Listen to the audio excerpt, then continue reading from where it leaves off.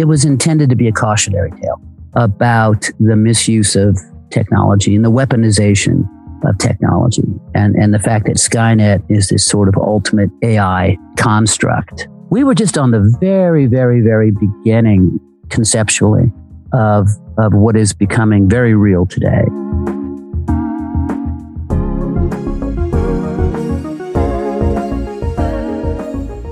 Welcome to Script Apart, a podcast about the first draft secrets of great movies. Each episode, we speak to a brilliant screenwriter who's kindly dug out their initial screenplay for what became a beloved movie, discussing what changed, what didn't, and why, from first draft to the big screen. It's the final episode of Script Apart Season 1, so we figured who better to help us say hasta la vista than Bill Wisher, co-writer of the incredible Terminator 2 Judgment Day. Released 30 years ago this summer, the film was the most expensive blockbuster in Hollywood history at the time. The 1984 original had been a sleeper hit. Written and directed by James Cameron, The Terminator was a lean sci-fi slasher movie in which the unstoppable killer was not a Freddy or Jason monster, but a machine, the T-800, played by Arnold Schwarzenegger in a role that catapulted the Austrian to superstardom. Writing a sequel was a daunting task for James. How could he unleash upon audiences a follow-up that retained the surprise and innovation of the first movie? To help answer this question, James turned to an old friend. Bill used to make DIY movies with James back home in Brea, California. He was an emerging screenwriter at the time with some Hollywood experience, but nothing of this size or magnitude. Bill and James got to work right away. They had a lot of big ideas, but not a lot of time to turn them into a functioning screenplay. They knew they had to bring back Arnold, despite the exoskeletal assassin he played in the first film dying in that movie's final moments. The challenge of bringing back the character in an organic, meaningful way was one problem. Getting Arnie to agree to the daring creative solution they came up with, they feared, might be another. Working on T2 was a frenzied, intense experience for Bill, but one that was well worth it. The movie took no time at all to become regarded an action classic, grossing over $520 million worldwide and introducing the world to more than one iconic catchphrase. Key to its success was the way Judgment Day added heart to the horror of the first movie, turning the 1984 original on its head by making the T-800 a good guy and giving him a tender relationship with future leader of the resistance, John Connor. I spoke to Bill from his home in California to hear how the foundations for Terminator 2 were laid out across 6 years worth of racquetball games with James. We also delve into the creation of the villainous T-1000, discuss Bill's Blink and You'll Miss It cameo in T2, and get into the ways in which the themes at the heart of Terminator 2 are more relevant today than ever. As I mentioned, this is the last episode of Season 1 of Script Apart. Don't worry, we have not been terminated. We're just going to be taking a small break for a while. We have big plans for the rest of 2021, so stay tuned to our social media channels. Please rate and review us on Apple Podcasts if you get a chance. That really does help the show get out there. And if you've enjoyed these first 20 episodes, please consider supporting the great causes we've been raising money for this season. You can donate to our fundraiser for the NHS Charities COVID-19 Appeal, the Film and TV Charity, and Black Minds Matter UK by visiting scriptapart.com. We're already hard at work on Season 2, which we're excited to bring you very soon. As Arnie might say, we'll be back. You're listening to Script Apart, hosted by me, Al Horner, produced by Camille Demek.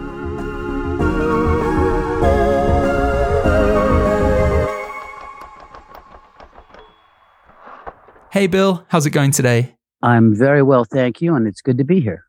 Great. Well, it's kind of hard, honestly, to know where to begin with this incredible film, which celebrates its 30th anniversary this year. For most screenwriters, it would be emotional enough being able to reflect back on creating such an enduring and much-loved movie. The fact that you were able to achieve that working alongside an old friend, someone who you used to fool around making DIY movies with back in Brea, that must just add to the emotion, right? You and James, you went from teenagers dreaming of making movies to creators of what was, at the time, the biggest blockbuster ever. Let's start there. What was it like to experience that, Bill? Well, let me tell you how it began.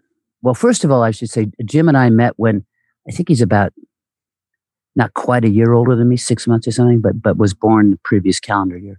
So we met when I was still a senior in high school. He had just gotten out of high school in Canada and moved down, and Brea is a very small town. And I knew his Sharon Williams, who became his first wife. And she said, "Oh, you should meet my boyfriend.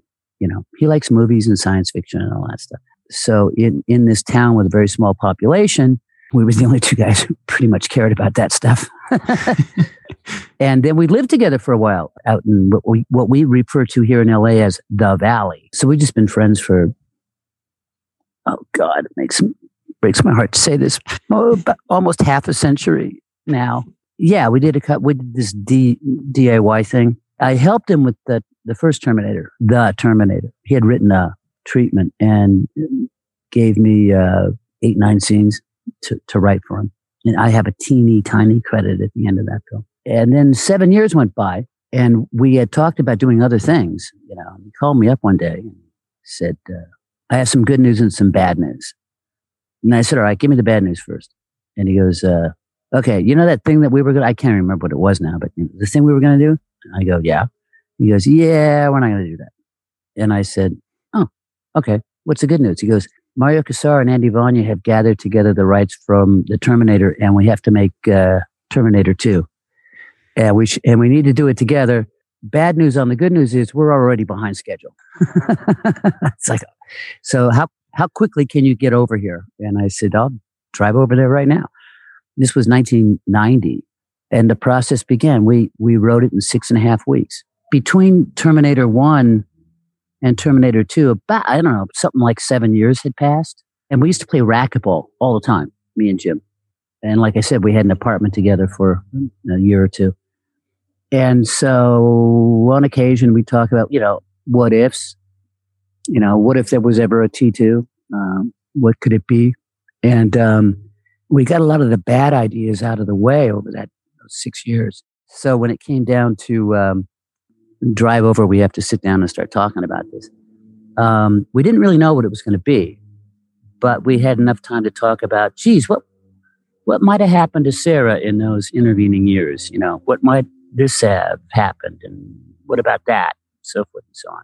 Because of that, it came together rather quickly. This woman who's running around talking about robots from the future, and Skynet and all of that stuff, and wanting to teach John Connor, who she knows has to be the leader of the resistance in the future. So it's like, well, what would you do? She'd probably be running around with survivalists, and she'd be doing this, and she'd be doing that. And she'd probably be in jail in a mental institution. You run around saying stuff like that, and people think you're crazy. So a lot of those things happen pretty quickly, those decisions. It came together amazingly quickly. When we talk about you guys co-writing, what did that look like in actuality? Like, how did you divide and conquer to get this thing done in quite a short amount of time? We would sit down in the same room, just take turns typing at the keyboard. One night we heard coyotes hunting an animal, and we'd almost always work well into the night. And we paused, and this little room had like a little balcony, and it was black, pitch black, but we could hear them hunting it, triangulating. I don't know, there was something about that was just kind of like, there's a hunt going on down there. It's so primal, and we paused and just listened to it until it was over, and then went back to work. He typed for a while and I typed for a while. And what we did was we were writing, a lot of people call these things treatments, which is sort of the short story version of a screenplay. Jim said, look, we should just expand it, keep expanding it. And so I think he coined the phrase scriptment, which just means you don't have separate documents. You just keep expanding on it until it's a screenplay. And so we would get ideas and drop them in here and drop them in there and so forth and so on. And it took us, I don't know, maybe 3 weeks or a month to get that finished front to back. And I think it ran about 50 pages. Okay.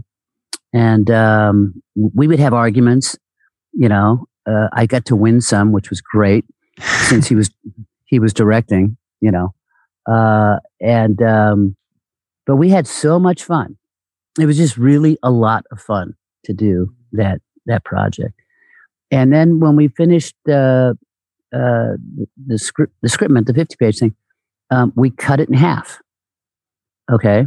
And I went off and I can't remember which half I took.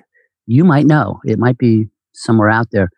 But let's say I took the first half and he took the second half. And then we took, I don't know, 10 days or something and fleshed all that out into screenplay form. Then we got back together. We did that separately.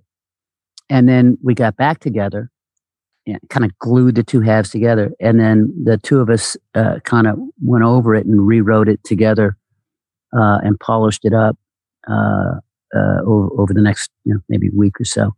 And we were done. There are so many shots in T2, Bill, that really pushed the boundaries of what was possible with CGI at that time. As you guys were in that writing process and all these incredibly forward-thinking ideas for visuals and stunts were kind of pouring out of you, were you stopping at all to worry about how much of it was going to be executable for James as the guy directing it? Because, yeah, as I say, you really were testing the limits of the technology at the time. During the process of doing this, ILM chiefly did the special effects.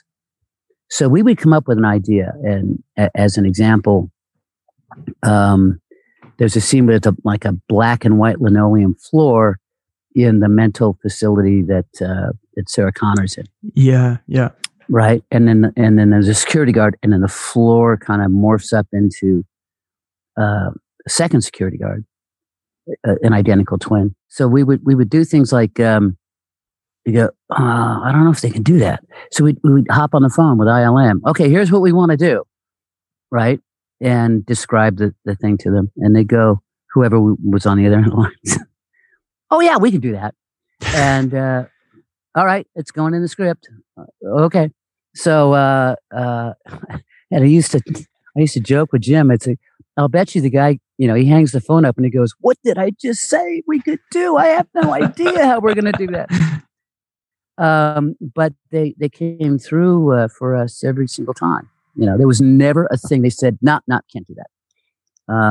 And so they actually, I think, helped them invent new kinds of ways of doing special effects, themselves. So we gave them a lot of tasks to come up with, and they pulled through every time.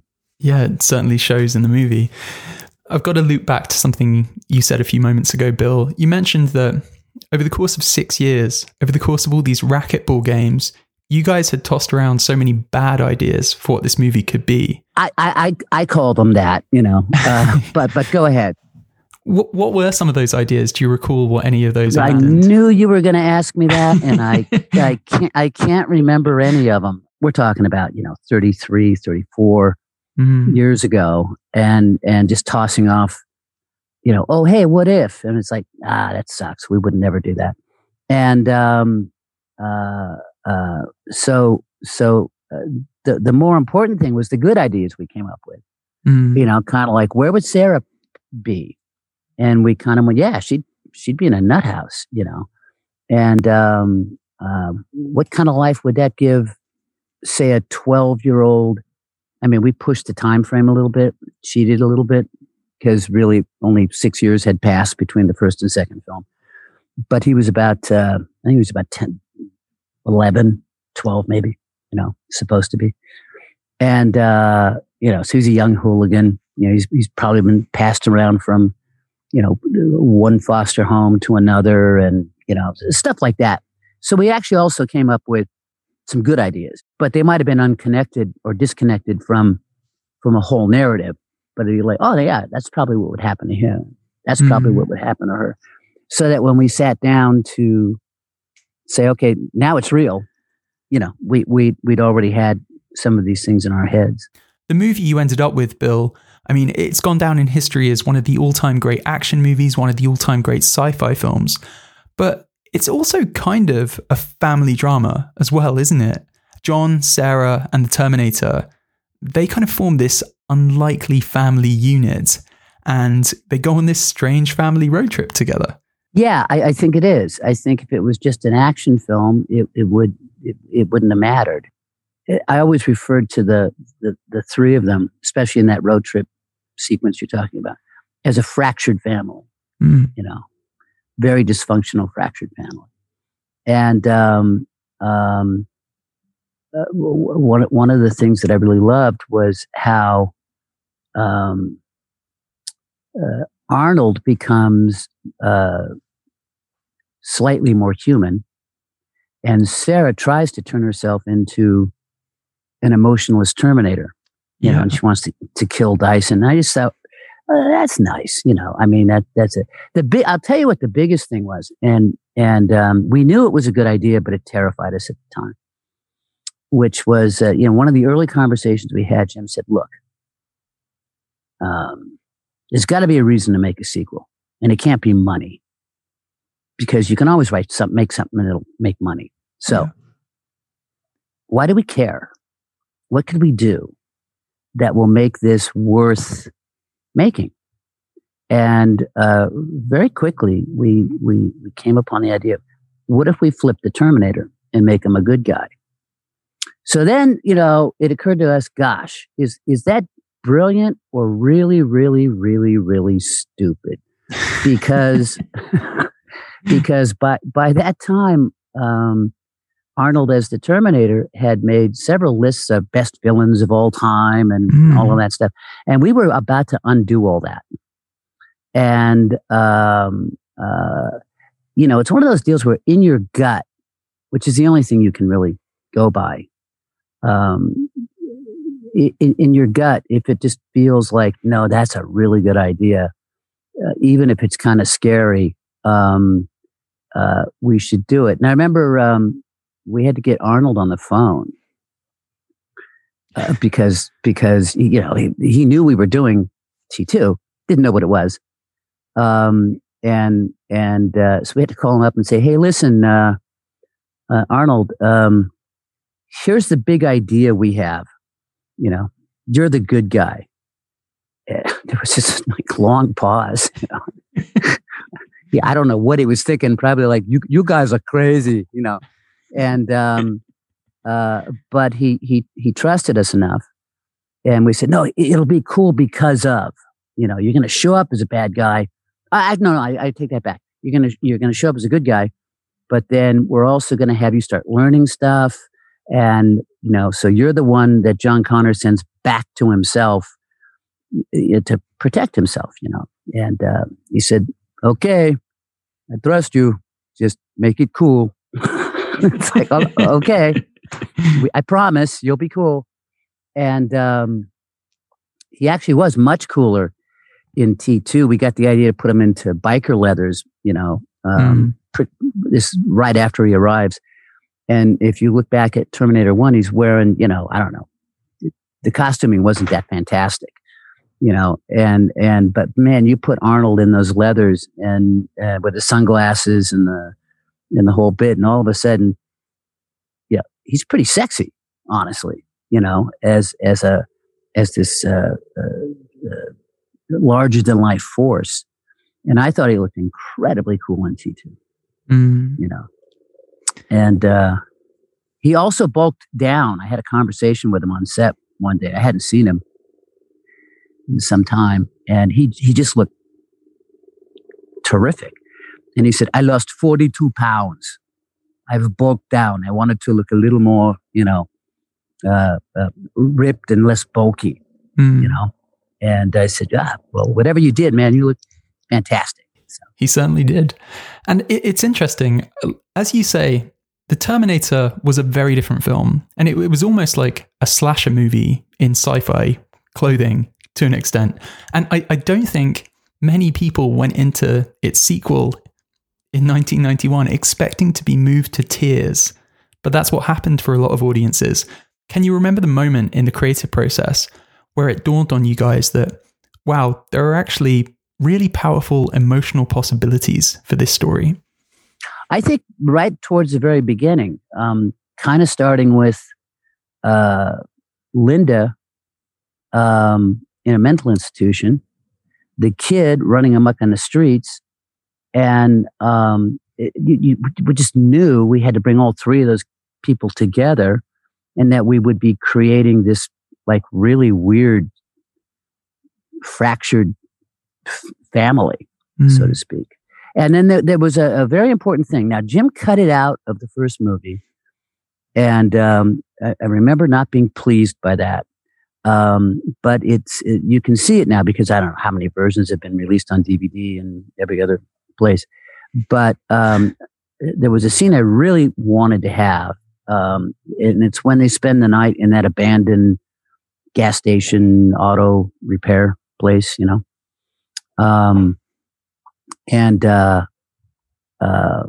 there was this whole bit about how, and as I recall, it was young John Connor's idea that they're going to remove his CPU, his main chip from the back of his head, and switch it from read to write. Now, no one really uses those terms these days, but the idea being that we were going to just be able to change it from the program he arrived with that was preset in there, and by turning it to write, that would mean he could learn. And Sarah almost smashes it. They take it out, and he sets it down on the table. Connor does, young John Connor, and he goes to click the little switch, and then she's got this mallet or hammer or something she's picked up, and she wants to smash it and basically kill him. And he puts his hand over it, and he says, "Ma, if I'm going to be the leader of the free world, you're going to have to start trusting me once in a while." And she reluctantly says, "Okay."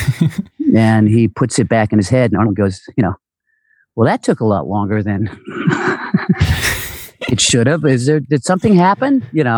Something along those lines." And they're like, no, everything's fine. And so what Jim did, because we wanted to keep that concept, I think he was just trying to trim for time, is we found a B camera shot of maybe the back of Arnold's head, and he says, and they're discussing this about learning. He says, "Well, the longer I stay here, the more I learn." And so we kept the concept, but I really missed that scene for a variety of reasons. It's John Connor standing up to his mom. It's all kinds of things. I thought that was a very important scene. You mentioned earlier that there were scenes and moments in the story that you guys butted heads over. Some arguments you won, some you lost. Was there anything that you petitioned to put in the film that you lost that argument?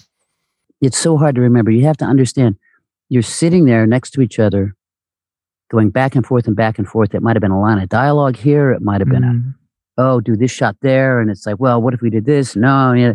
And people have asked me, well, who wrote what? And I go, I don't know. I can't,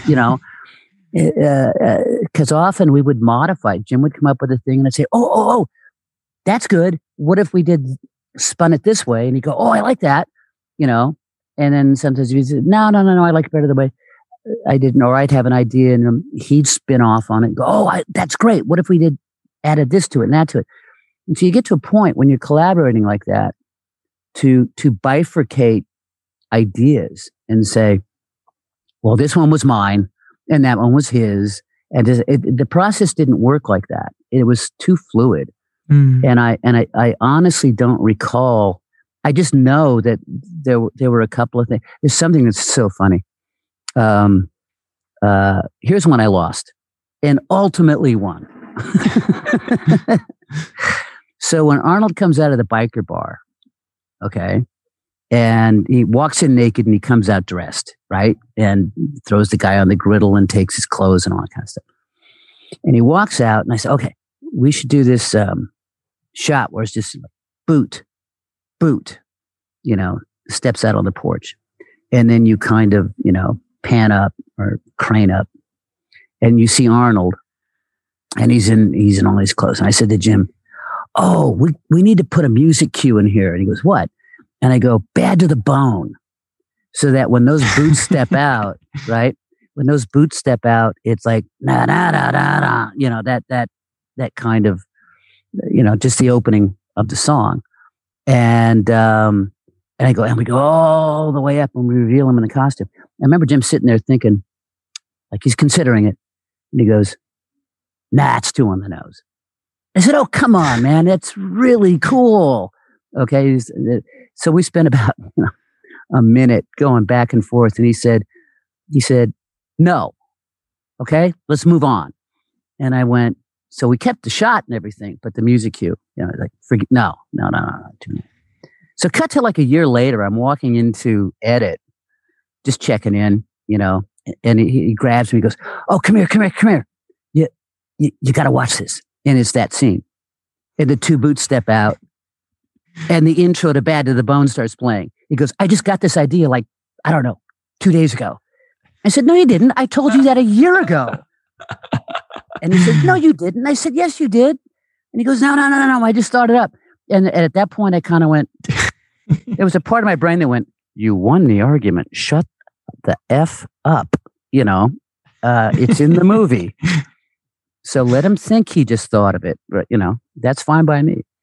And, so, there were a few little things like that. But we didn't really argue much. It's just like when you're kicking ideas around, sometimes there's a back and forth, But mostly we were building on each other's ideas as opposed to knocking them down. It's so funny you should mention that initial scene with Arnold. The last time I saw a screening of T2, back in the wonderful days when we could go to the cinema still, some of the really fun comedic beats in that scene in the biker bar had the place just erupting in laughter. We talked a moment ago, Bill, about the very difficult job that you and James had to do, essentially reprogramming the audience who had seen T1 a couple of years earlier and been terrified by the Terminator. In this one sequence, you had to communicate for this new film that this character was no longer one to be feared, but one to root for.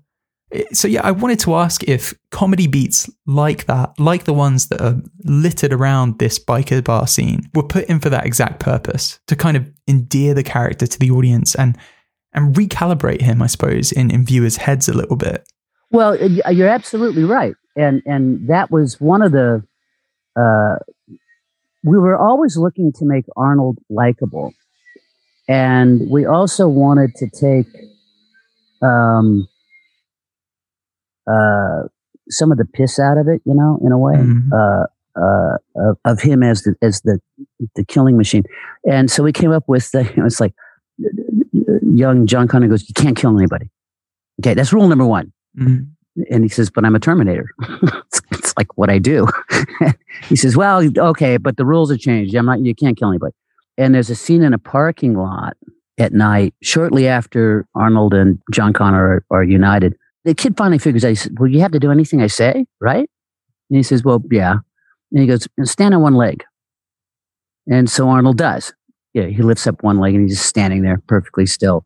And the kid's like, cool, I got my own private Terminator, And so we intentionally added stuff like that to make him, and I wouldn't say funny so much, but to make you warm to him, and realize, okay, this is not the guy from the first movie. I mean, first of all, literally, it's not the guy from the first movie. It's another Terminator, but we're playing him differently. And there are other comedy bits, like when they go to break into where do they break into? Maybe it's Cyberdyne, or maybe it's to go rescue Sarah. It's been a while since I've seen it. And there are security guards at a gate, and they don't want to let him in. So Arnold takes his .45 out and he goes pop, pop, shoots them both in the leg, and they fall down. And he, anticipating the kid's going to yell at him, he says, "They'll live," like I didn't kill him. And he's okay, and in they go. So yeah, we added stuff like that. We were very aware of trying to make it make him much more likable, make him a cool but much more likable character. Those comedic flourishes, I guess, are all the more important because this is a movie that so easily could have been overwhelmed by its own sense of apocalypse. So to dive into the script a little bit, Bill, we begin in downtown LA, noon on a hot summer day.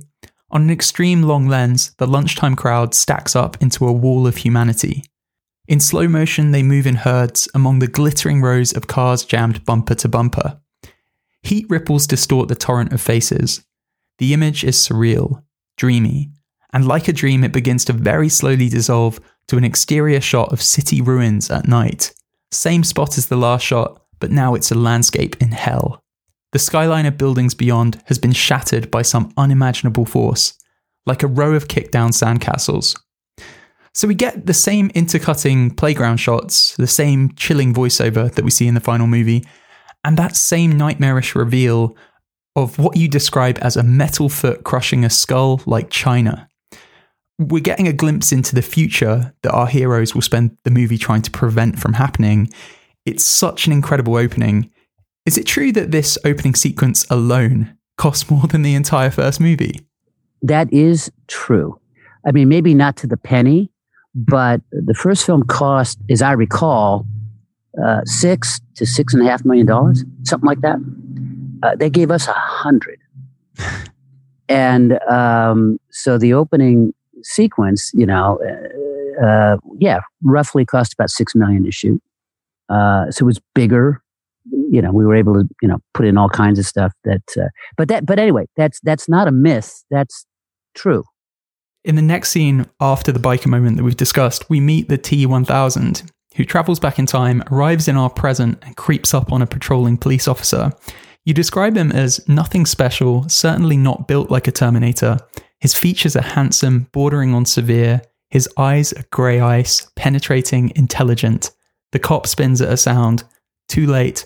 Mr. X, as you call him here, is already on him. The blow is lightning fast, and the cop drops like a bag of sand.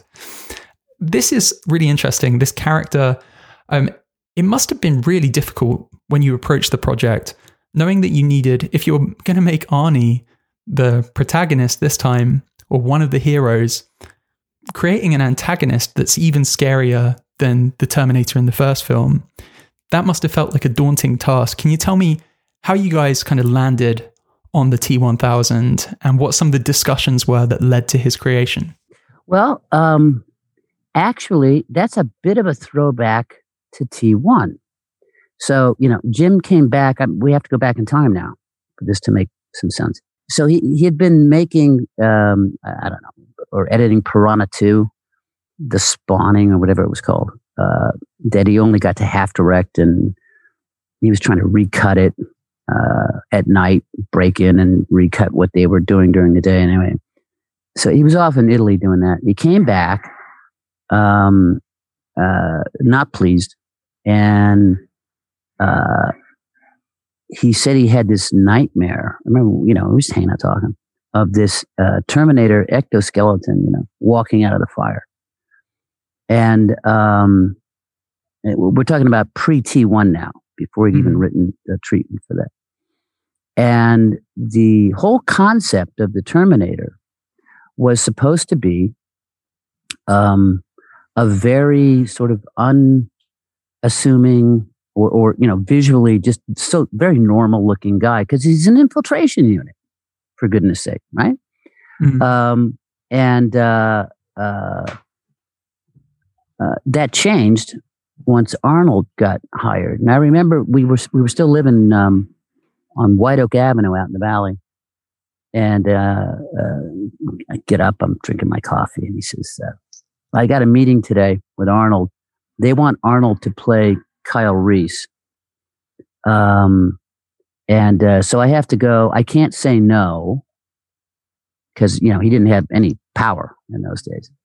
He says, I can't say no. So the only strategy I can think of is I have to go meet Arnold. We're, having lunch or breakfast or something. And he said, I have to really be an asshole and make him not like me, so he'll turn the film down. And he goes, so I'll probably die. You can have, the Formica table set and the TV, jokingly. And I said, well, hope you make it back. So he got there.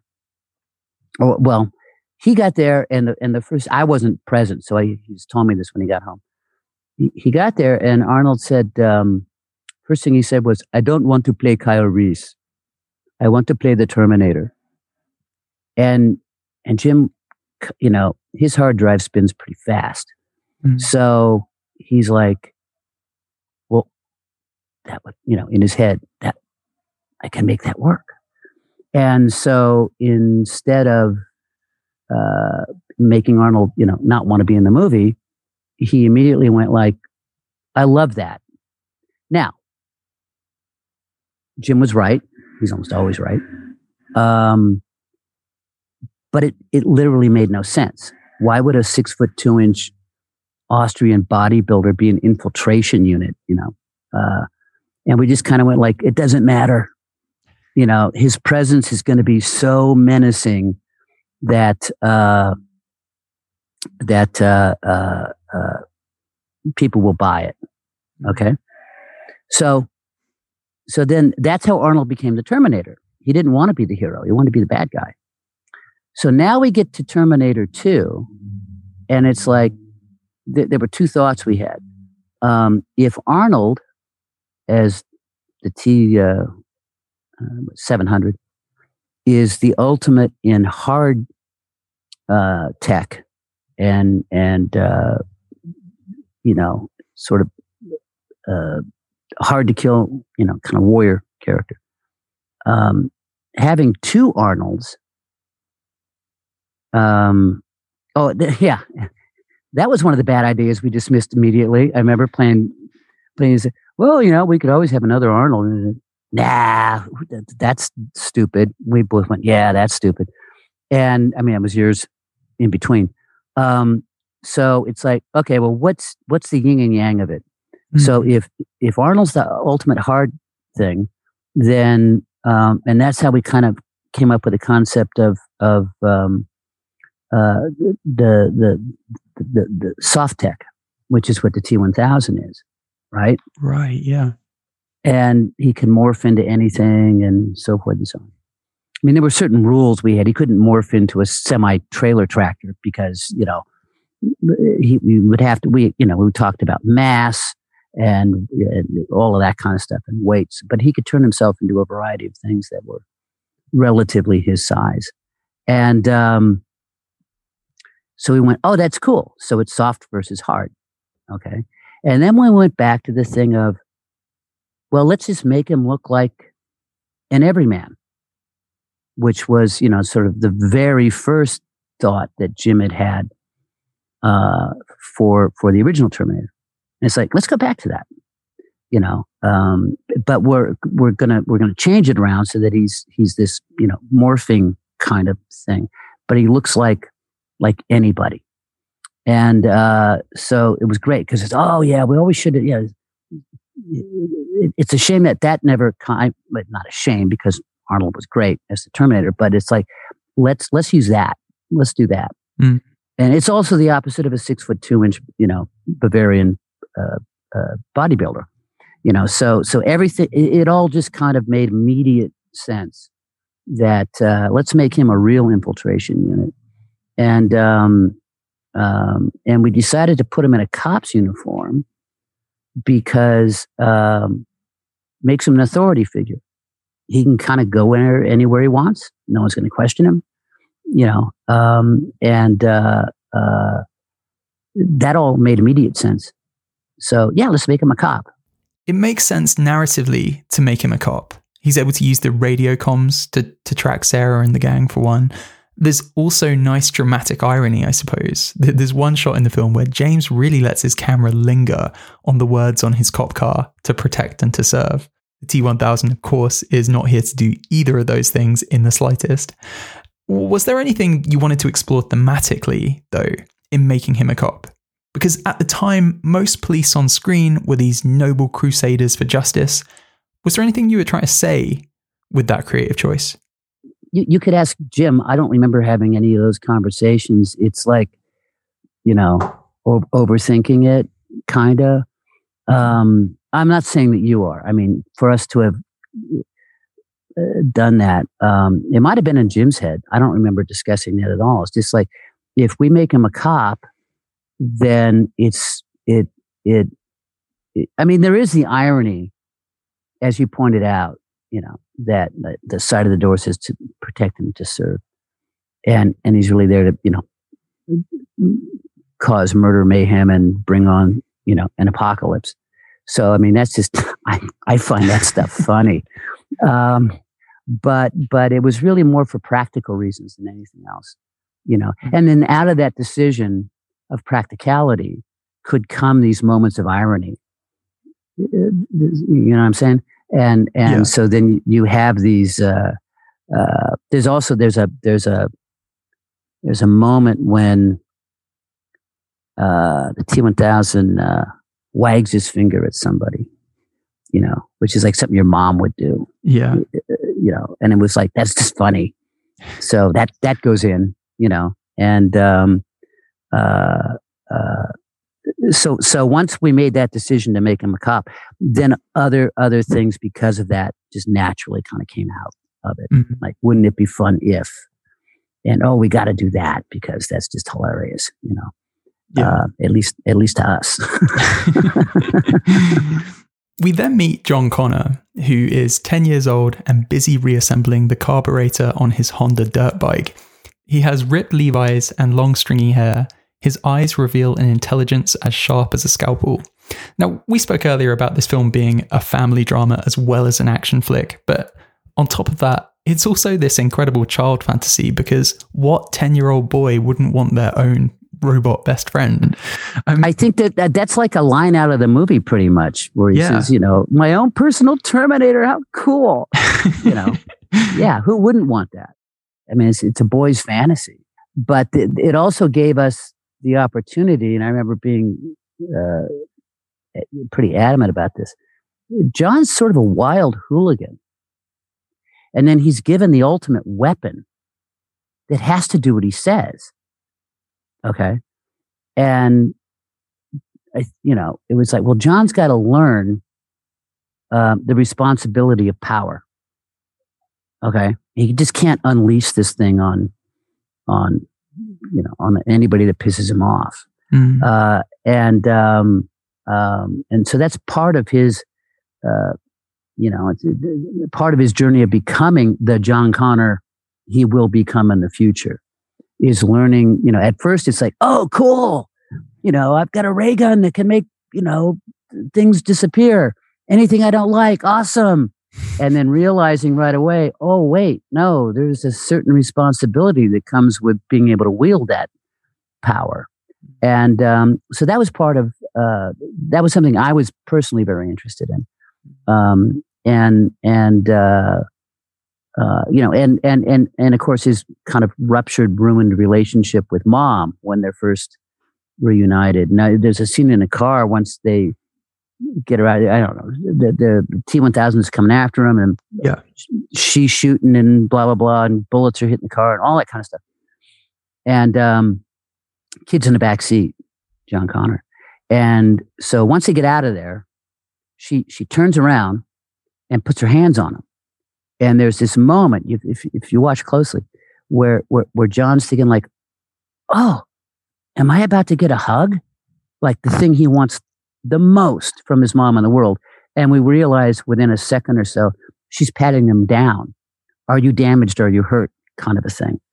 And then he suddenly gets this very resentful look on his face, and what's unspoken is, oh, I thought you were going to tell me you love me. I mean, it's never said, but it's sort of played that way. And then it's like, just get away from me. Yeah, there's a lot that seems to play like silently in the script. Yeah. And we did that, on purpose. It was like, if we can show it and not have anybody say it, that's actually more powerful because now we're watching a human reaction to a thing. Not everything has to be verbalized, and often it's better if it isn't. Mm. And speaking of mom, we're reunited with Sarah Connor on page 9, and the same way that you sought to do something quite surprising with Arnold's character, Sarah here, as we've discussed, is not the same person that we met in the first film. You see her doing pull-ups on a bed that she's put, vertical, and one of the things, I think Jim had this conversation with her, like A, do you want to be in the movie? Okay. B, since you just said yes, you're going to have to, you're not going to be the soft, fluffy haired, waitress from the first one, because here's what would have happened to you over the years. So she worked out for months.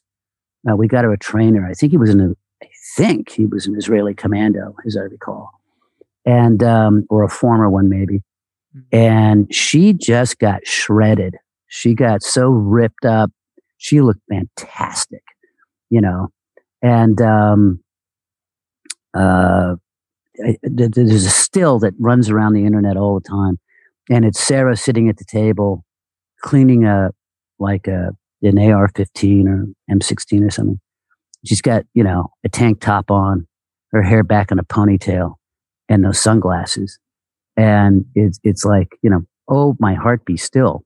Part of what's fun about making films and writing them and so forth is you can create some of your own fantasies.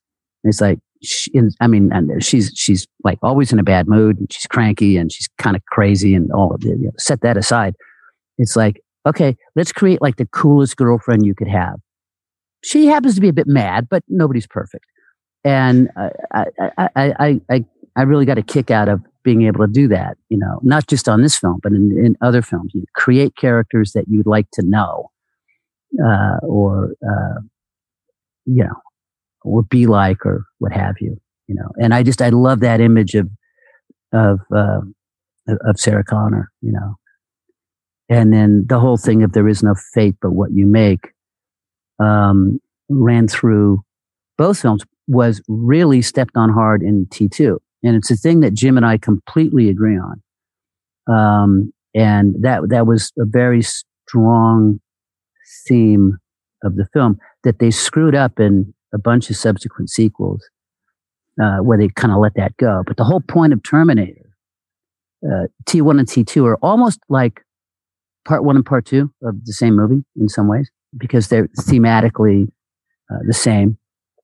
And the idea of human will conquering, being stronger than any sort of AI or computer or that sort of thing, was central to the whole concept of the film, and I think is the strongest theme that runs through it. Like if you see that movie and you walk away with anything, please walk away with human will is the strongest thing in the universe, and fate is a thing you decide for yourself. You create your own fate, and that's a terribly important part of the movie to me. And one of the biggest drivers of human will is family, the sort of desire to protect and the people you love, which is why it seems to tie in so well that this is a movie about family. Well, and it all just kind of fit together. I mean, and that's one of the reasons why we were able to do it so quickly. Also, Jim and I, here's the deal. If you were to introduce me to a stranger, I don't care how talented they are, tomorrow, and say you have 6 weeks to work with this co-writer and director, I don't know if that could be done, or certainly not done as well. But we're talking about, someone by that time that I'd known since 1973, and now it's 1990. And we spent a lot of time together, and we grew up in the business together. We kind of, broke in, crowbarred in, at the same time. And so we had very common language. So I never had to say, if he would say something, I never have to say, oh, well, now wait, now what is that? What do you mean by that? I knew what he meant by that. And vice versa. If I said something, he knew exactly what I meant by that. And so we didn't have to spend any time getting to know each other and kind of going like, well, where are you coming from? And where are you coming from? And all of that had happened years and years and years ago. So when we sat down to do it, our the way we approached stories and all of that was already pretty well presynced up, and so it allowed us to do it that quickly, and because we just already had agreed on most things, and some things you may not anticipate, but just about how the process works. We didn't have to argue about that. We both had the same approach to the process already. So that was an important piece of how it happened, and all those themes just worked together.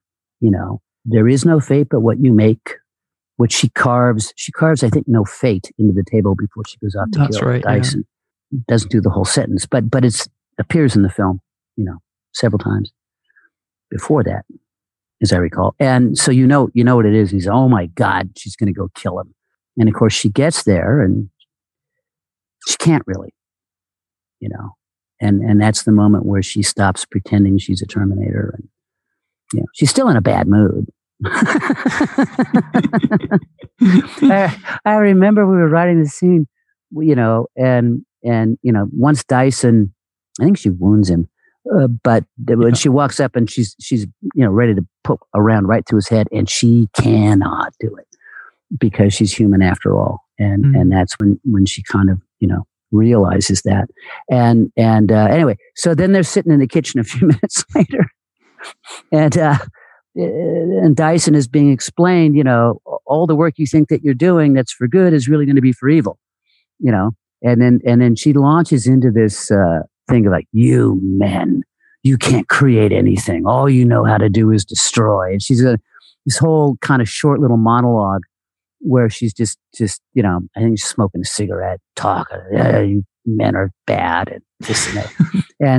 and the kid goes, Ma, lighten up here, okay? It's not helping. And so, we had all these dynamics kind of playing out, overlapping each other, intertwining with each other. And it just worked, I think, wonderfully well. As I said at the very beginning of this whole thing, I'm very proud of that film. Everything in it worked, and I can't think of a thing. Even now, looking at it, I there's no moment where I go, "Oh, I wish we hadn't done that." Mm-hmm. It all seemed to work. It's like, wow, that still works. That's great. It's great. And around all these amazing kind of emotional moments and moments of character development, we have these incredible action sequences. We have this scene in the mall where there's a wonderful actor playing a photographer, just one of your many Terminator cameos. But there's also, and there's two actually. Do I remember you getting slammed into a cop car in the first one? Is that right? Yeah, I played a cop whose call sign is 1L19. I don't think he had a name. I think we just referred to him as 1L19. Mm. And I always thought, I'm not sure what it says in the script, but I always thought that Arnold kills that guy. Kind of breaks his neck when he slams him. And I worked with the stunt team and all of that, and got padded up, and it all went beautifully. But it really looks like he's breaking his neck, smashing the window. So I'm like, well, that guy's dead. And you cut to like 6 years later, and I get a phone call. I had no intention of being in T2 because I'd been in the intervening years. I mean, the reason I did it in the first one was I'd started out as an actor and never really got very far, and didn't like the business of the business for actors. It's a real rough road. Yeah. And so I decided to turn myself into a writer. And in the intervening years, I was in Abyss. He put me in that, played a reporter. And, but, Jim's like, well, I'll get you a SAG card. And I was like, yeah, why not? Handy to have. And I still have it to this very day. And, but when T2 came around for, I don't know how the discussion came up, but I was not going to be in it. I said, I really don't want to be in it. Anyway, I'm dead. If it was a whole other movie, so it would just be weird, right? And he's like, all right. He couldn't talk about it. And so I got a phone call. They're shooting. That mall is actually two malls. It's Santa Monica Place, the old one that existed at that time. They completely terraformed it. And then I think the Sherman Oaks Mall or something.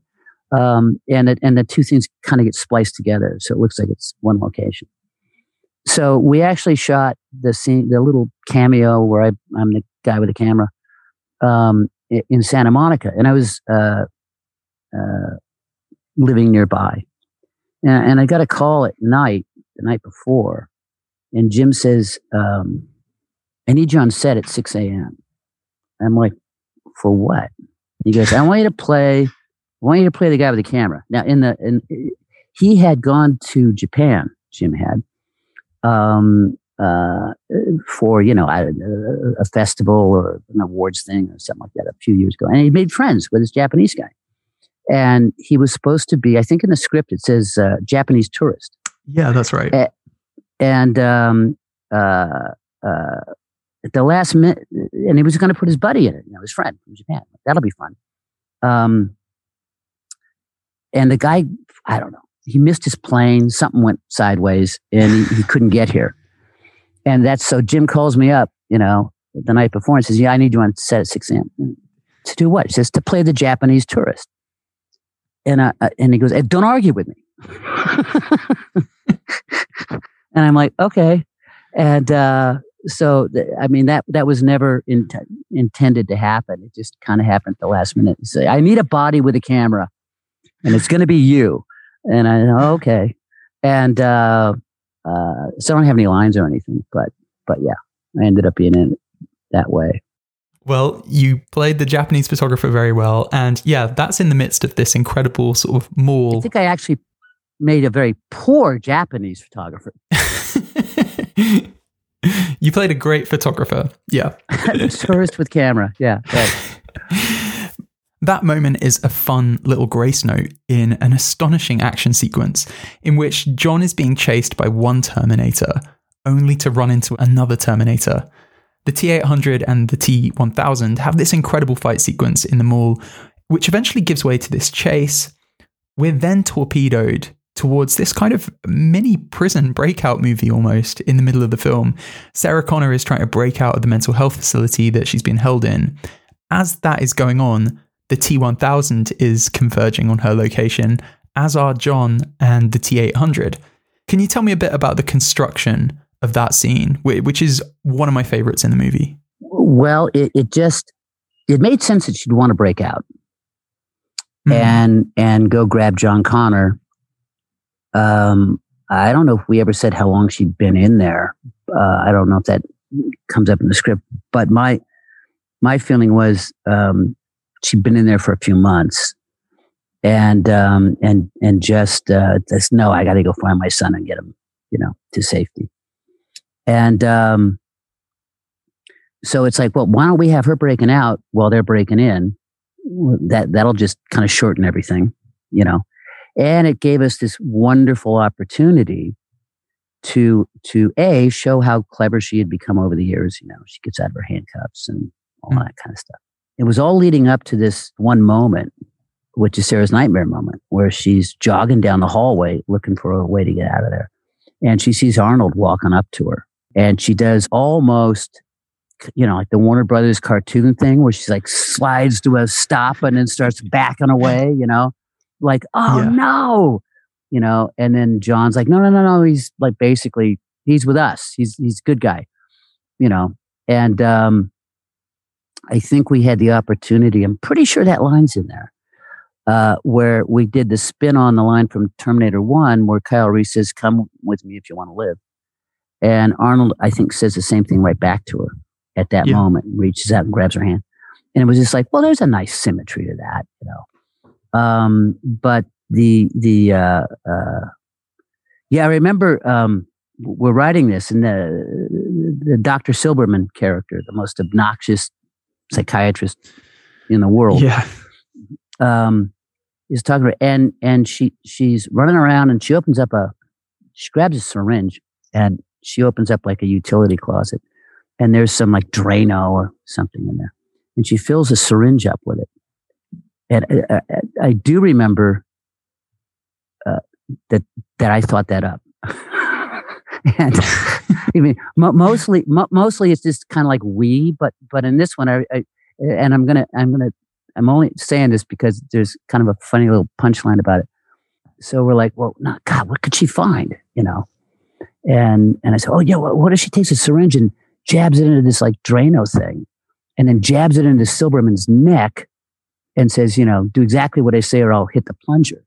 I remember Jim looking at me going like, you are one sick fuck. I love that. and we laughed. He's like, oh yeah, that's great. And now I don't remember how she ends up in the hallway with Arnold, but she does, and that was another thing we put in there where the T-1000, I told you where the floor rose up, the black and white floor rises up to the, and it appears like it's a CG shot with the two guards, identical guards. They're actually, but it's a twin brother. Yeah. We saved a lot of money on that one. But there's a moment when the T-1000 is just walking through some like prison bars, okay, and he just kind of melts through them, okay, and he's got a pistol. I think it's a 9mm Beretta, LAPD issued kind of gun, and as he's walking through, I remember saying, can we have it? Because we wanted to reinforce the fact that the T-1000 cannot make, he can make pointed weapons out of himself, but he can't make like gunpowder and shells and stuff like that, right? So the gun's a real gun that he takes off the cop. And to reinforce that, I said, when he's walking through there, can the gun for just a half a second kind of hit the side of one of the bars, and so we go, oh, that's actually not part of him. I remember Jim looking at me and he was saying, well, it doesn't make any sense because he would never let that happen. That gun would go smoothly between the two bars. He said, but it does reinforce the fact that it's not part of him. So let's do that, So some things that really, if you think about it, doesn't necessarily make sense, but cinematically it reinforces something else that you feel is important, so you want to put it in there anyway. But it's interesting, Bill, after they help break Sarah out, help being the operative word there, because of course she's no damsel in distress anymore. She's in the midst of her own escape attempt when John and the Terminator happen upon her. That feels important to stress. So yeah, after that, the initial plan is to flee to Mexico, but then there's this U-turn. Sarah learns about Dyson, the man who essentially is going to go on and create Skynet. She senses an opportunity to stop the future from happening. She decides to basically assassinate this guy at his house, becoming in the process the very thing that she spent the entire first film fleeing from, a Terminator. So, Bill, Dyson is a super interesting character. It seems like a lot's being explored there. Some of the questions kind of quietly wrapped up in that guy are questions that we're still asking today. I mean, in the wake of what we've seen politically recently, people are asking what responsibility tech entrepreneurs have for creations of theirs that turn destructive. So in real life, it's social media moguls right now. In your film, it's an artificial intelligence engineer. Can you tell me about Dyson and what it was you wanted that character to bring to the film? That's a really good question. Unlike the tech billionaires we have today, Dyson had a real conscience and an immense decency. Okay, which personally I think is way stronger than Zuckerberg's or any of these other guys. I think they're just looking to consolidate power for the sake of it. Dyson is a scientist. He's also, but you can tell by looking at his house, he's quite wealthy. We never say exactly how much, but he's not living in an apartment in Downey. He's got this beautiful kind of high-tech house and this lovely family. And what he thinks he's doing is something that will be good for the world. And he's one of my favorite characters in the movie. He's actually the closest thing to Jesus Christ in the movie. And so when they explain to him, no, everything, your entire life's work that you thought was going in one direction is going to be used to destroy mankind. It doesn't take him more than like 1 second to go, let's destroy my entire life's work, shall we? Right? I mean, he doesn't say, no, we can, well, what if I did this? And we can make it not happen. He's like, nope, got to kill it all. Got to destroy it. And so he's so noble in my mind. And that's how we wanted to write him. And we intentionally wanted to cast an African-American simply because it's like, well, why couldn't an African-American be like the smartest guy on the planet? And then that's kind of how we had conceived of Dyson.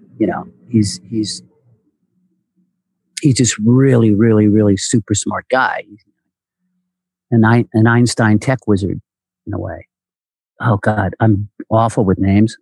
Who's the actor that played him? Joe Morton. Yeah. He was fantastic. And there's the scene where he's shot up, and then Arnold's shooting the police cars, and then they break in, and he's essentially got this kind of electronic plunger device, Yeah. And he's holding it, and he's dying, and he knows he's dying. Okay. And as the cops are coming in, he just said, I think the line is, he just says, I don't know how much longer I can hold this thing. Like, basically, get out of here now,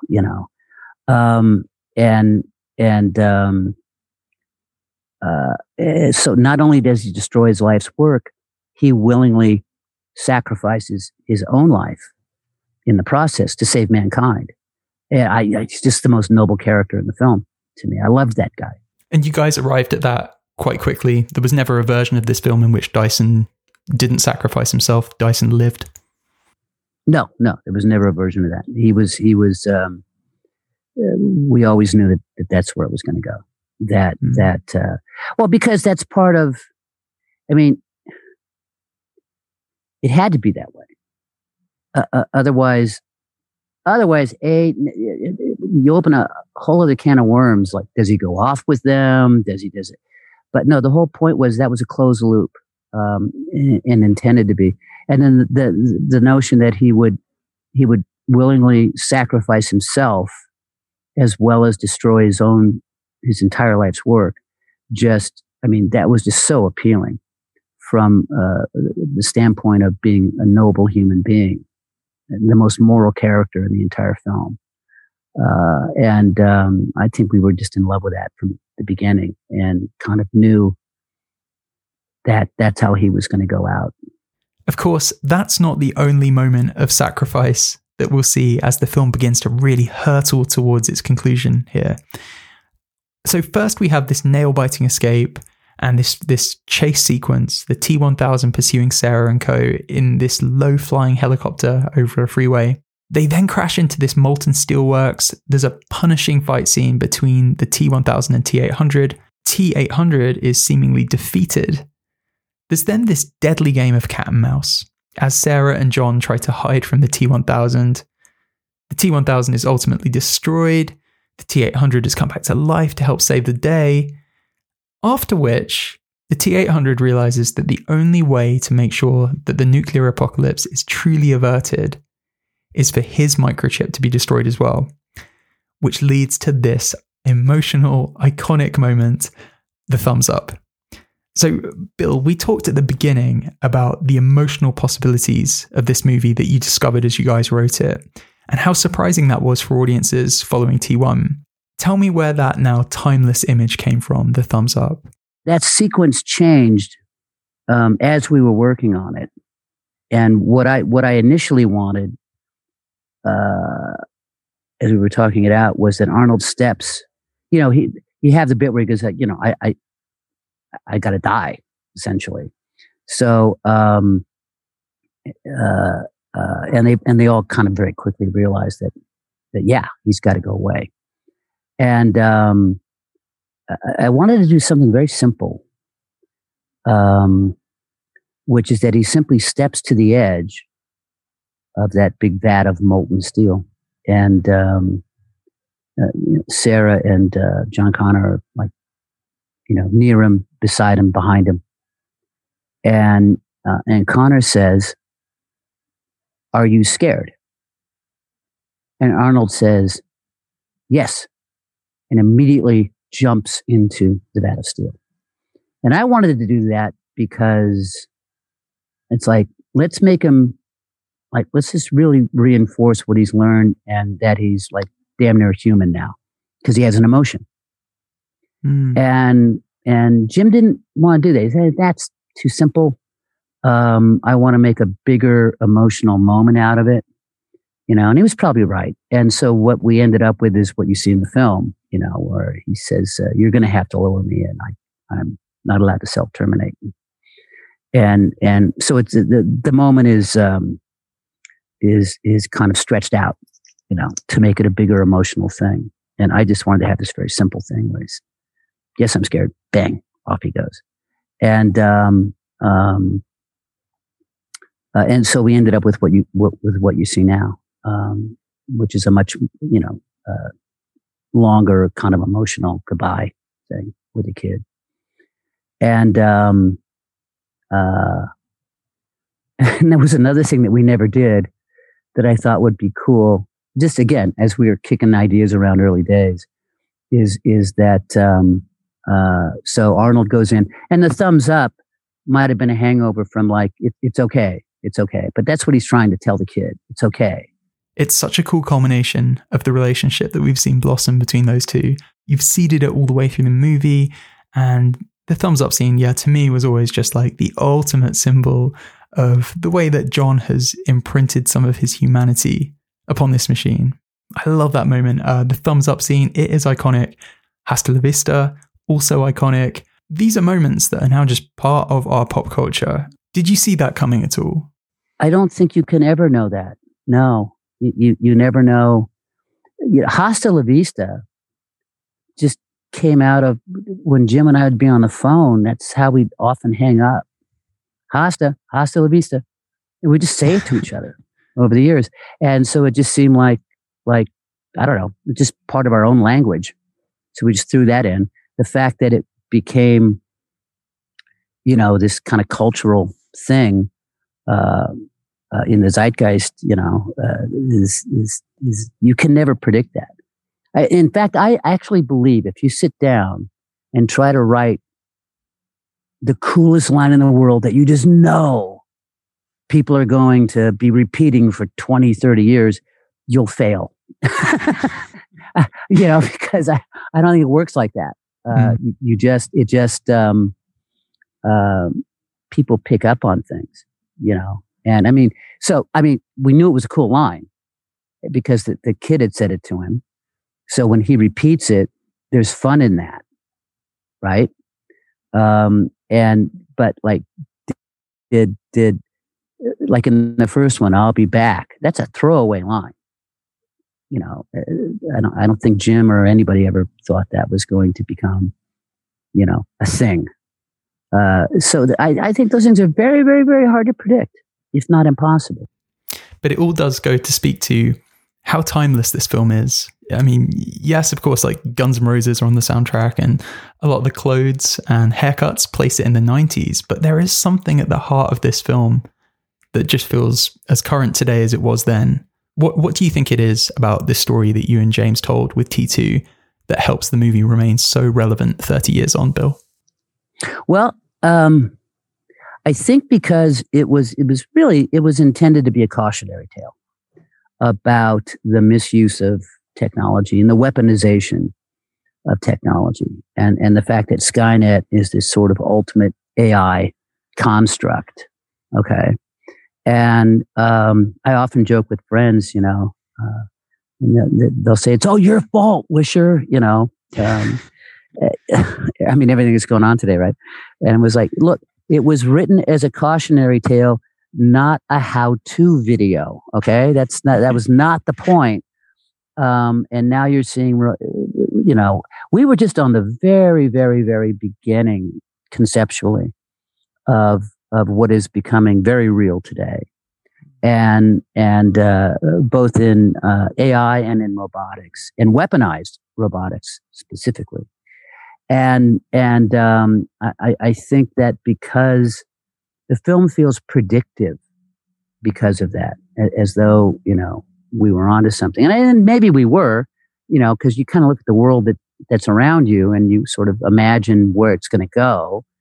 And this stuff 30 years ago was like, there weren't even cell phones, I don't believe, or maybe very, very early ones. But I don't believe there was an internet. Didn't that happen a little later, a year or two later?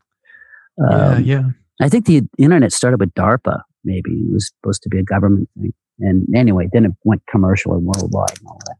But the where we're going today with these information exchanging monopolies, where they're gathering all this intelligence on you. The CIA and the NSA, not to mention the public government partnerships between places like Google and Facebook and all of those stuff. They're collecting everything. They're collecting this. And it's all going to go, every keystroke you make on a computer, every phone call you make, every electronic thing you do is captured and stored, to the best of my knowledge, primarily in this ever expanding NSA facility in Utah. But we're all being monitored, and now they're making robots that will eventually become soldiers or cops. And what is it? That place in Boston's working on some kind of mechanical dog. Yeah, yeah. And the speed at which all that's going. I mean, Terminator specifically is a killing unit. We're not there, so I hesitate to call them that. But they're like, pre-Terminator robotics is happening, and at some point it's going to become a thing in the world. It's going to go beyond labs and start being integrated into militaries and police forces and stuff like that. How could it not be? I mean, why the hell else are they working on it? And so I think that people are becoming more and more and more and more and more and more aware of all of these things, the collection gathering, the AI, the robotics.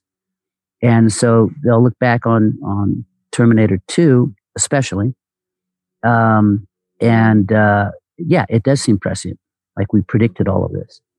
And I don't think that we were intentionally predicting it. We were kind of hoping it wouldn't happen. As you say, Bill, artificial intelligence is here now. And a lot of the anxieties that underpinned those first two films, they're just part of the fabric of our world now, which is scary to think. Don't you think it's weird, given that the Terminator franchise isn't firing on all cylinders the way that perhaps it could be? I mean, I don't know, I actually quite enjoyed the most recent film, but on the whole, a lot of these sequels post T2, they've either kind of not worked on a creative level or they've struggled to find an audience or both. Why do you think that is? Jim and I didn't work on them. Fair enough. And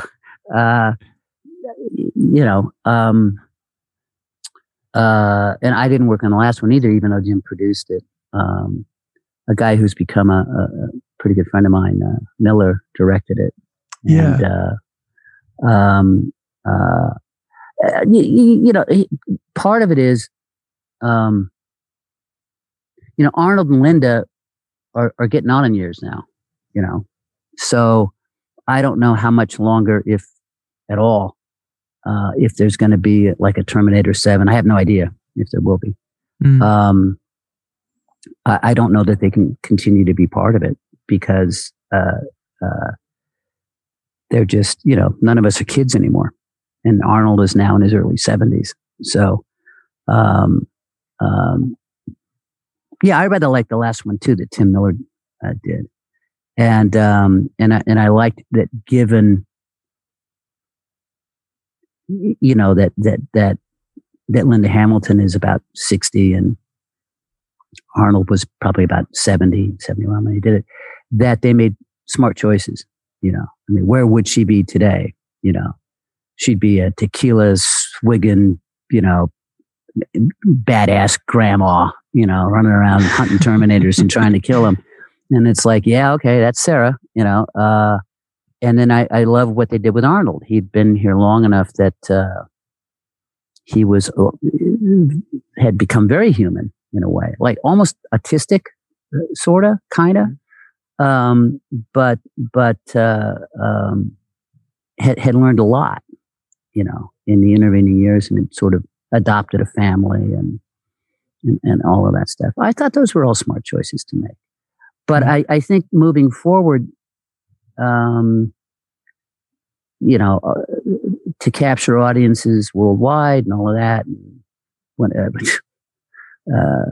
theaters reopen, whenever that will be. But for the moment, everything is streaming. So, which is fine. Everyone's got a 60-inch flat screen, it seems like. So, they'll still look good.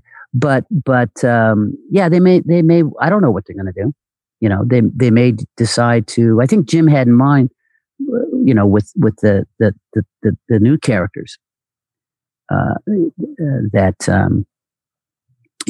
a producer, with the new characters in the latest one, of kind of rebooting the franchise, but also trying to play out Linda and Arnold at the same time, and then kind of pass the baton, to the newer, younger characters.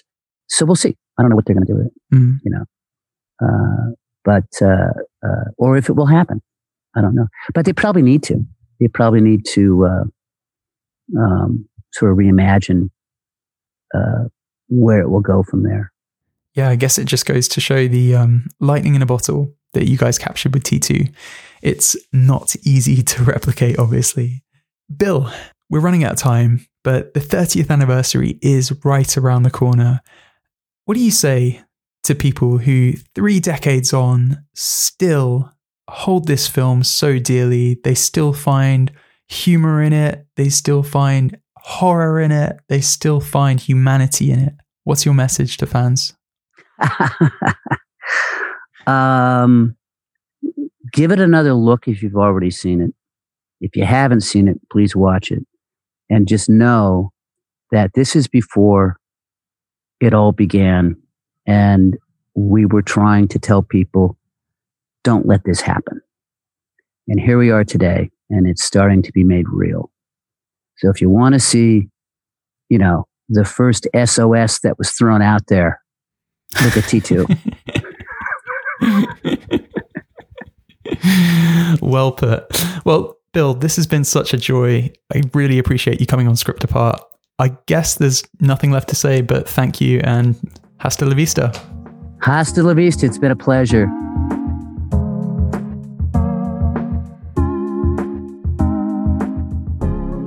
You've been listening to Script Apart, hosted by me, Al Horner, produced by Kamil Demek, with music from Stefan Bindley-Taylor.